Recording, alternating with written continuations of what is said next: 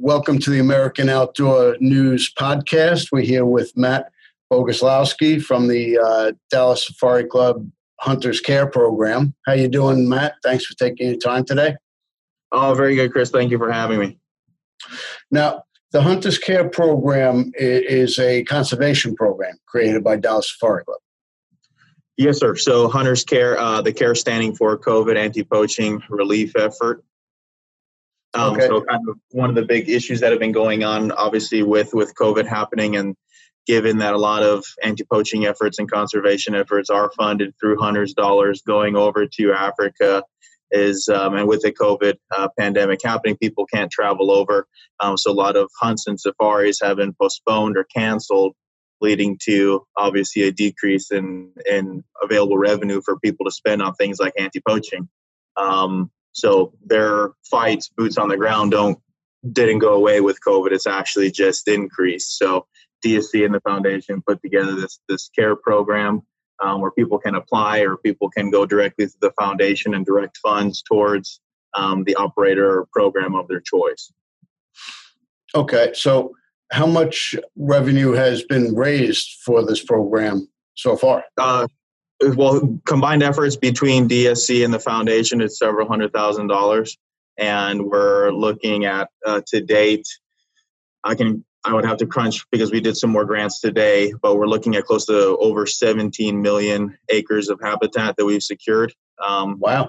During this time, so it's a very relevant amount. We're maintaining, I think, over 400 anti-poaching scouts, and when you kind of look at the economic multiplier of, let's say, 4.5 people per household relying on that one person, it just grows and grows pretty much. Now, is this centralized in one particular country, or is it spread out across several? It's right now we're in 7 countries. So Zimbabwe, Zambia, South Africa, Tanzania, Zimbabwe, Botswana, and Mozambique. So, but Wow. Applications are still coming in, and I think there's this. It's going to continue on. We don't have any. We know that even as hunting kind of resumes, maybe later in the year, that doesn't exactly mean that the problem is solved. So we plan on keeping the program up and running for quite some time, and as people need help and assistance, or if particular clients want to support, we'll be able to be there to provide them that avenue. Now, COVID has really hit everybody financially, but Yes, I would think more significantly to areas that rely specifically on tourism or hunting, or guides and outfitters must have suffered a significant loss during this pandemic. they sure have. It's really interesting because I was actually in Botswana when everything was taking off, and I got the last flight out. So it was interesting while I was there. I saw a lot of the photographic operations just kind of close camps and fire everybody, but all the hunting operators maintained all their employees, maybe laid off a few people, or kind of did 50-50 or decreased pay. But I think that's just kind of the commitment that a lot of the hunting operators that you'll see across the board, and really everybody that I visited with, they said, I put, let's say, 20 years into this area. I'm not going to let it kind of go to shambles just because of this and this difficult times. So it's their commitment to conservation is ever present and clear. Now, tell me a little bit about the anti-poaching that this fund is sponsoring. Mm-hmm. So, what is their main job?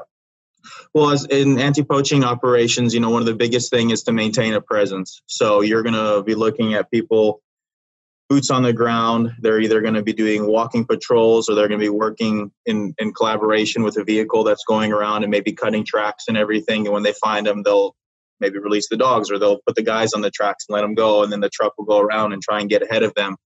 And, also, it's not, quote unquote, the sexiest thing, but walking through the bush and picking up snares, because, snares are one of the most indiscriminate killers. They are the most indiscriminate killers out there, and gin traps.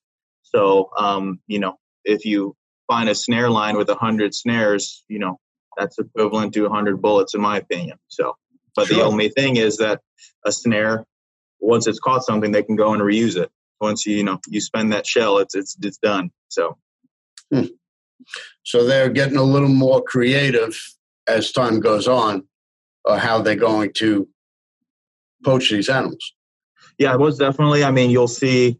The poachers really know what they're doing. A lot of these are criminal syndicates that are well versed, especially when you're dealing with ivory and rhino poachers, and more in terms of you do have people who are trying to do subsistence, and that does happen. So you try and work with them and maybe employ them and say you don't have to do this, or where's your village? Let me help and go out to you guys and help, so on and so forth. But yeah, I mean, they know which way the animals are moving, so you'll see a lot of snare lines going toward, if there's, let's say, a little farm or something, and the animals like to get in there, they're going to set a snare line, or they can do it towards a water hole or something. And,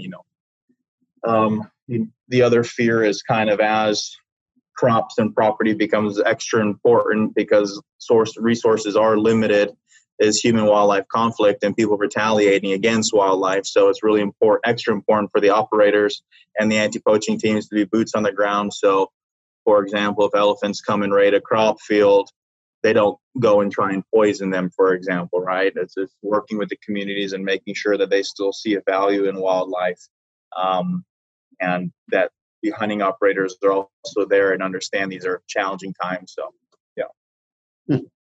So since this program began, you've created 400 plus jobs in 4 or 5 months? Well, maintaining them. So that was the kind of the biggest thing, just maintaining jobs. And even, a couple of the people that I've spoken with, they did have to lay off a couple people, but they said, listen, you guys are back in business. So they did, maintaining those jobs. And then, like I said, it's close to 16 million or over 17 million acres secured across 7 different countries. So it's having a big impact, and we're really proud of it. That's significant. That's a big number. Mm-hmm. Yeah. So how many people on our side of the pond are involved with running this program? Well, so we have a committee comprised of the DSC, of DSC board members, and then really it's myself and Corey Mason, the DSC executive director, that are overlooking at doing all the wire transfers, vetting people, and so on and so forth. And we provide our recommendations and operations kind of procedures to the committee for them to kind of finalize it. And that's on the DSC side of things. And like I said, there's also the foundation. What the DSC Foundation is doing is so people are able to make a 100% pass through to the operator of their choice, or provide it to our general Hunters Care Fund, where we will expeditiously kind of put the money, boots on the ground quickly. That's 100% pass through, and people are able to direct it and then get a tax donation for it. So it's kind of a benefit for those in the U.S. Obviously, they would like to send money to the people who they want to support, but here at least they get a tax deduction, and they don't have to really worry super hard about the processing wires and everything. They can just jump on our website and do it. And is any of that planned for other countries aside from the African nations? I know there's a big misconception that Dallas Safari Club is just supporting safaris, but it's probably one of the largest conservation groups in the world. They cover conservation here in the U.S. as well as overseas.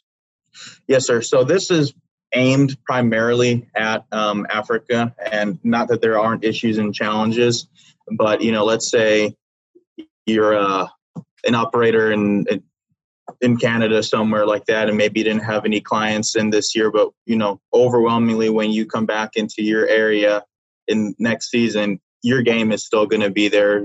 All of your timber wouldn't have been cut down, and so on and so forth. Really, the poverty levels in the situation in Africa is very difficult, where you're literally keeping people at bay from to mitigate poaching and so on and so forth. So I used to be a professional hunter, and I did quite a bit of anti-poaching in my day. You can,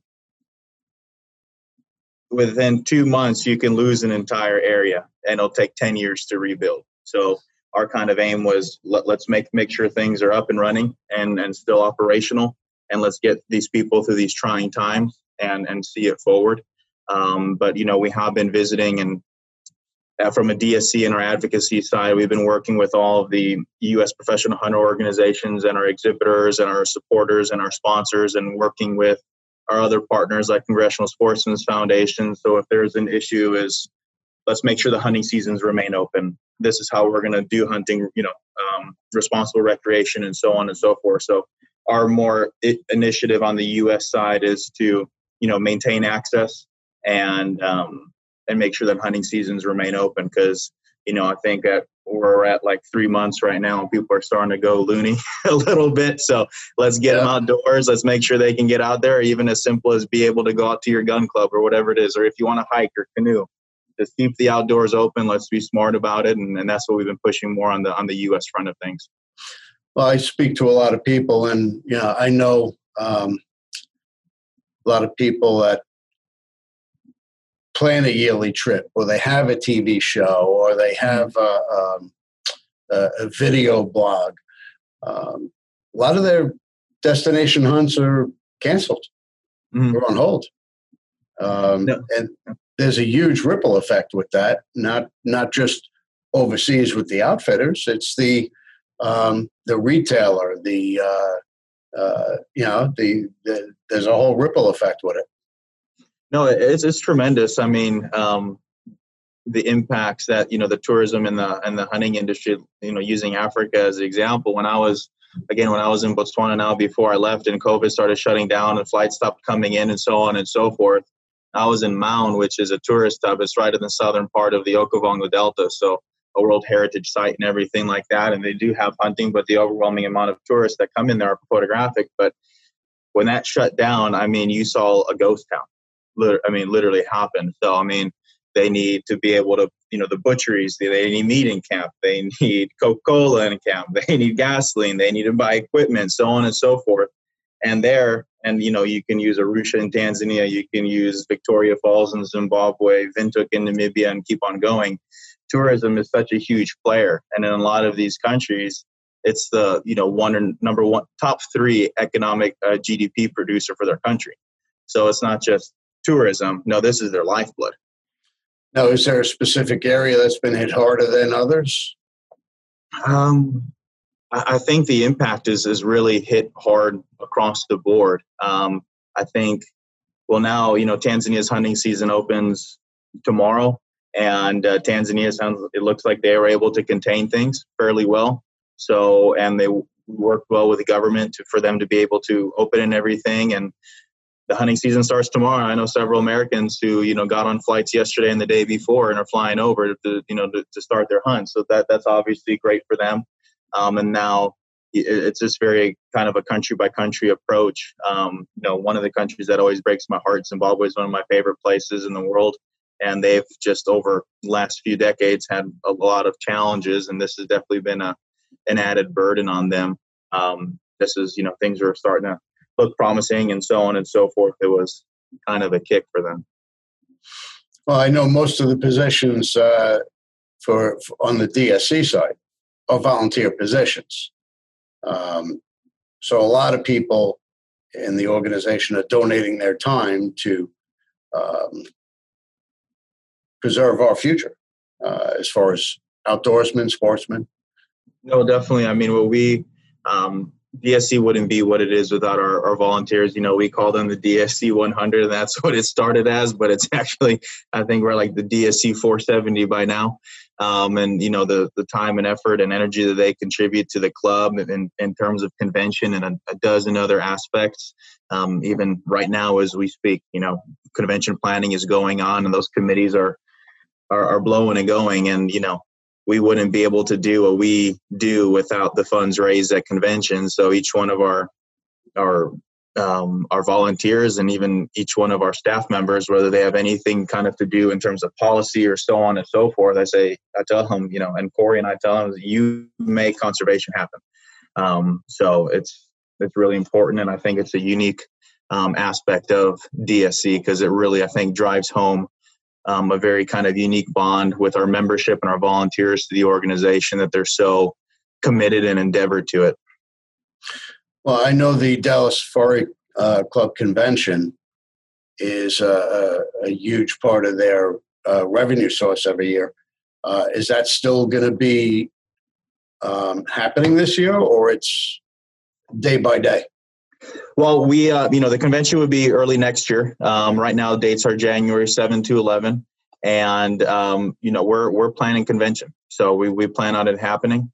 And unless, Governor Abbott says that's not happening, then there we go. But we're planning for a convention. Obviously, we're going to be taking in all the safety considerations and,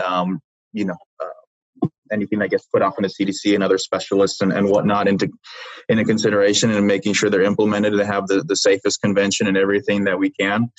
But I can assure you and rest assured that we're having a convention unless they block us from the convention hall. Well, I plan on being there as usual. And great. It's been growing exponentially over the past few years, which is fantastic to see. Mm-hmm.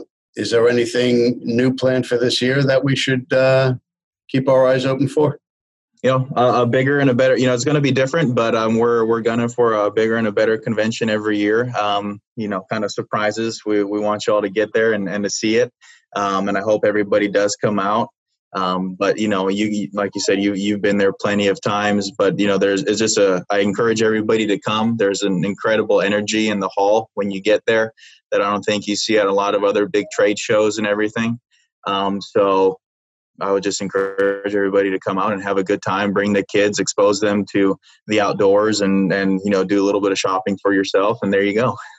Yeah, it's just an excitement in the air when you go in there. It's not just the outfitters and the taxidermy. There's naturalists, there are art, there are carvings, there's sculptures, there's all kinds of things going on there. And there's always something new to see. And it's always very exciting for me. I always love going to the show. No, definitely. It's great. We got the whole one side, the right side of the convention hall is all the rifles and the custom gun makers and so on and so forth. And one of the greatest things is there's just this feeling that you can walk up to anybody there in the convention center and strike up a conversation with them, and you're going to have something in common with them, and you'll be able to get along. So, yeah, everybody has that common thread. Just being at the convention, we're all there for a common cause. Yes, sir. All right. Well, where can we make a donation? Where can we find the care program? And how do we donate?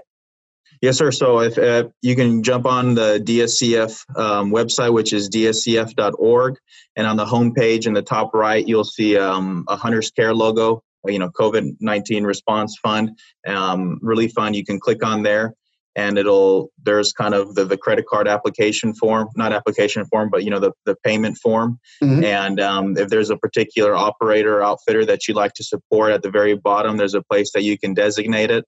And on there's contact information for Richard Cheatham, the DSC Foundation Executive Director. If you have any questions, you can call our number or give him an email, and we'll be happy to help you in any way, shape, or form. If you don't want to do by credit card, or if you just want to learn more about it, that's what we're here for. And that's our show for today.